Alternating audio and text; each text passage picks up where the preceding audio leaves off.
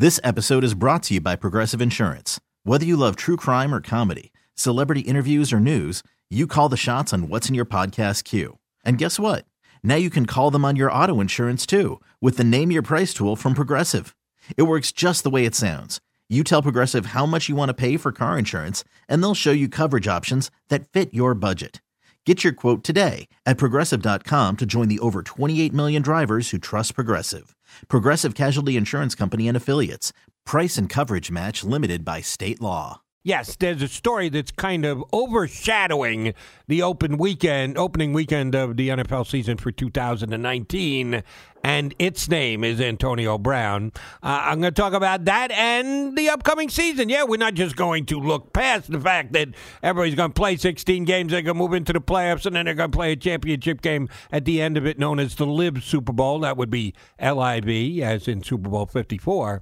Our buddy John Clayton, who I hadn't talked to in years, was good enough to come out with me a couple of weeks ago, said he'd hop on again. He's as good an inside the NFL guy as we know from 710 ESPN out in Seattle, and also contributing for the Washington Post these days. How are you, JC? I'm doing well. Let's put it this way. Doing better than Antonio Brown, although I don't know if Antonio Brown understands what just happened to him. Well, even if he doesn't understand, if the report that Schefter came out with earlier was that he signed with the Patriots and he's still getting $15 million, 9 of which is a signing bonus, which, again, they could give it to him and then go after it if he continues to act like the knucklehead that he has for the Raiders. I'm not surprised that he signed with the Patriots, but I am a little surprised that they gave him that much money up front in a signing bonus. Does it smack of desperation for the Patriots? They shouldn't be. They're the best team in the NFL. Why would they do something like this? Because I think that's the only way that they were going to be able to get him. Because when you think about what Antonio Brown has gone through over the last couple years, and particularly the last year, I mean, a lot of it's all about the money. And here he was scheduled to make $14.625 million, and he had $1 million signing bonus that was based on workouts that he didn't attend for the most part. And so if he was going to do anything, you're going to have to be at that $14.5 to $15 million range. Of course, remember, his contract was a little less than 17 that he had signed. So now if you're Bill Belichick, what you're doing is you're saying, okay, we'll give you the money because we realize if we offer you minimum salary, if we offer you $6 million, you're not going to do anything. You're just going to sit back and retire if that's going to be the case. But also, I mean, you look at it from Antonio's side, you get the feeling he probably needs the money. And so by doing it this way, I'm sure that there's going to be clauses in the contract, much like there were more extensive than what they have right now with the Oakland Raiders in that deal, is that if he does anything wrong, if he has anything that's missing time or anything like that, I'm sure that they could just void the contract, maybe make him pay some of the signing bonus back. So it's kind of like a gamble that you're getting a great talent, but also I'm sure that the way Bill Belichick did it is protect the organization in case Antonio Brown keeps acting like Antonio Brown. The devil will be in the details with the contract. You're right about that. Is it a bad precedent to set that a guy can do what he did to the Oakland Raiders, force his way out, act like a petulant child, and not pay a price for it? Because, yes, if he now goes to New England and is a good enough soldier, he's going to basically make the same money he was supposed to for Oakland. The Patriots are giving him the chance to do that, I understand, but there's no fallout from him being an idiot over the last several months. Is that a good precedent to set in the NFL, or is this guy just so talented that normal rules don't apply to him? Well, I mean, it's not a good precedent. I would agree with that. But he did suffer. I mean, because when you look at the fact that here he had $30 million guaranteed, so you knew he was going to make the first 2 years of his contract and get the $30 million. Now what he's done is he shrunk it in half and is on a year-to-year type of contract. And I'm sure the way the contract's going to be structured is it may be just week to week. Because, again, if he does something bad, you know that they'll take something back.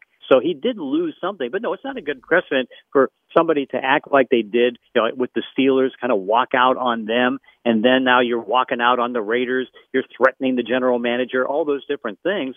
And that's not good. But I guess, he's at least salvaged something and at least stays current and now gets to go on the best team he could go on. It was funny because Larry Fitzgerald kept on saying, you know what? if you go to another team, you're not going to get a quarterback as good as Ben Roethlisberger. Well, guess what? He's got the best quarterback in league history.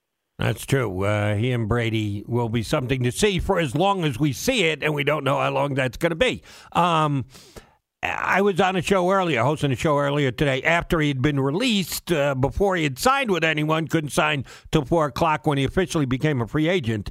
And I speculated that the Patriots were one team that he may actually go to if you believed that there was someone that could convince him that he's got to curb his behavior and go along with the team mandates and rules.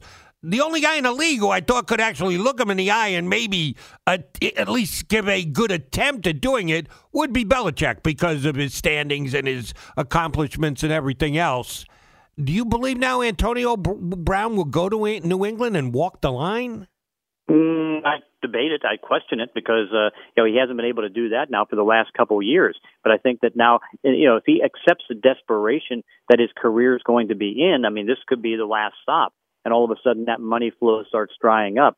But then you look at Bill Belichick. I mean, he's been able to make it work with Corey Dillon. He was able to make it work certainly with Randy Moss. And so far, we'll see how it works with Josh Gordon. But, Bill has the strongest discipline that you can have.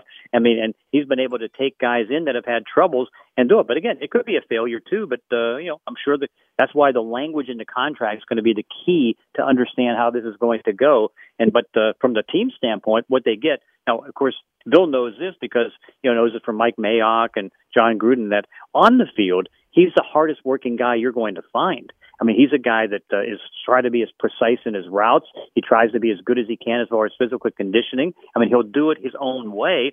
But now the one thing that's going to be interesting is that I'm sure that Bill wants him to do it a certain way that maybe he won't want to do it. So we'll see where the confrontation goes. But as we've seen, the controversy doesn't seem to escape Antonio Brown. No, he can find it without even looking for it. John Clayton from 710 ESPN Radio in Seattle and Washington Post contributor, our guest here on CBS Sports Radio.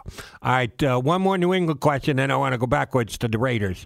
How much influence will Brady have on Antonio Brown? He's a take-charge guy. He's, in most people's opinions, the GOAT, greatest of all time. Can he actually get inside Antonio Brown's head and get him to do it the Patriot way? Well, he's the greatest quarterback of all time, but he can't be the greatest psychologist of all time, too.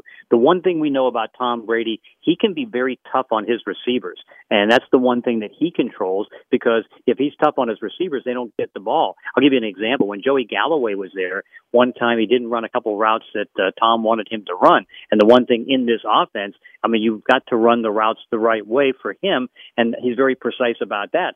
So I saw him because I was at that game. It was in the second quarter, and he basically just shut him down. And the next thing you know, Galloway was gone after a couple weeks.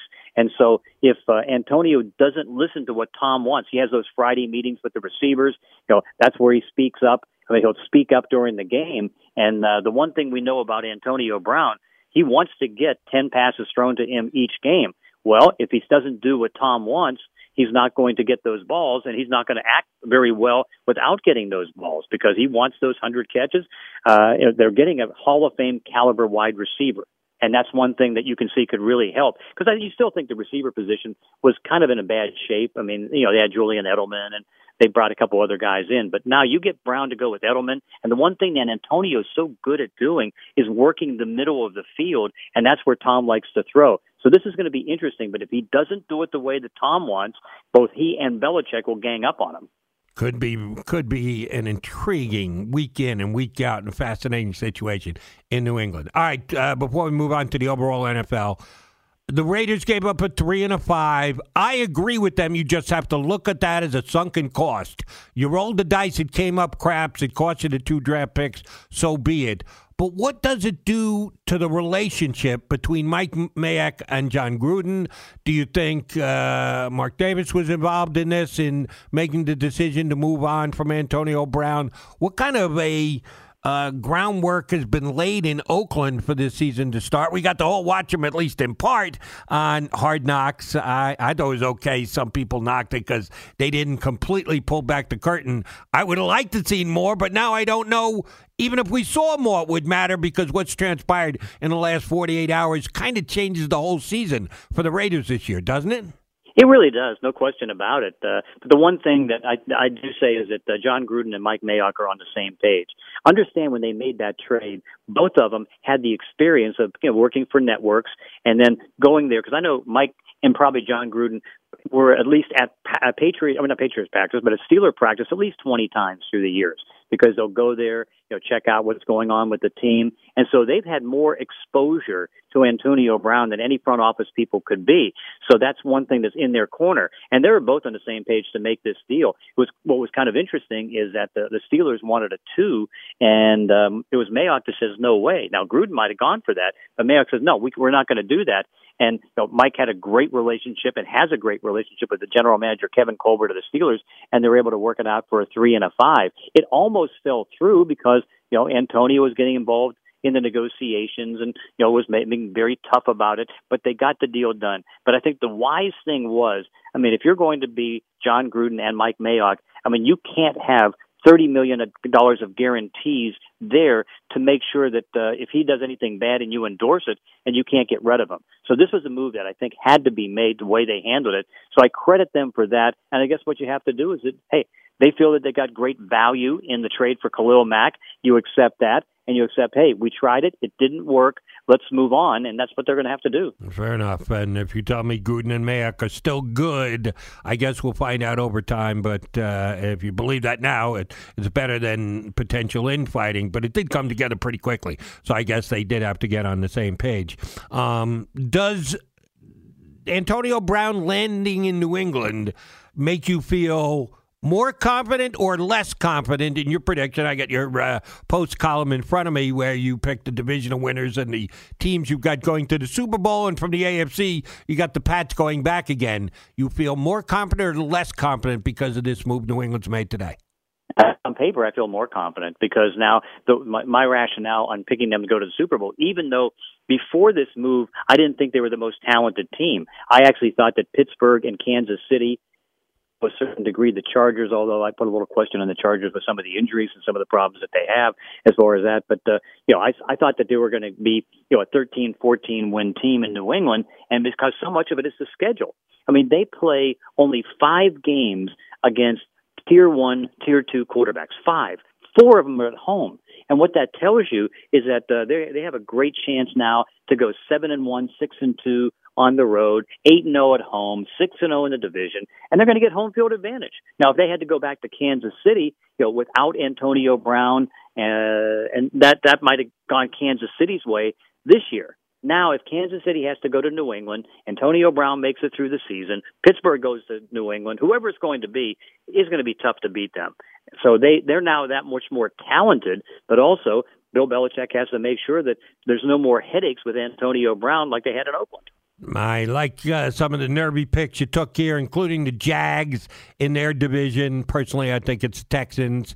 I just have less confidence about them going forward, but I think they actually improved their team for this year, picking up the O-lineman that they did. But the one I just flat out can't agree with you is, you think the Cowboys are going to beat the Eagles in the NFC East. How? I do. Yeah, because what I look at is that you look at that talent base, it's really impressive. What is it? They have about 14 Pro Bowl guys on their team. I look at the defense. Again, this is the best the defense is going to be, in the next 5 years. You're not going to see as much talent because to keep all the guys on offense like they've been doing, they're going to have to sacrifice Byron Jones, Malik Jackson, and others.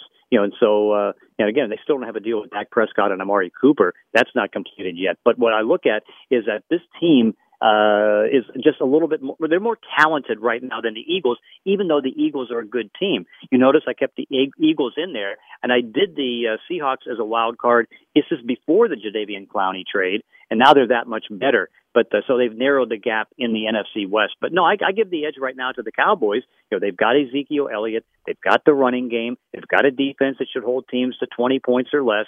I think that they're set right now to go pretty well. All right, that's the only one that I massively disagree with. I think the Eagles will win the division by at least a game, not have to deal with tiebreakers, probably by 2.